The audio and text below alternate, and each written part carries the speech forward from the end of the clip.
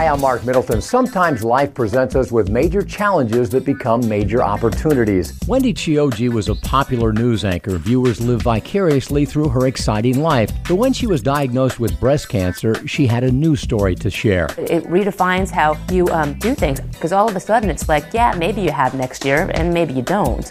So you just got to go for it right now. Wendy beat breast cancer, documenting her treatment on the air and in personal blogs. She emerged stronger than ever until 12 years later when she was diagnosed with a second cancer, thymic carcinoma.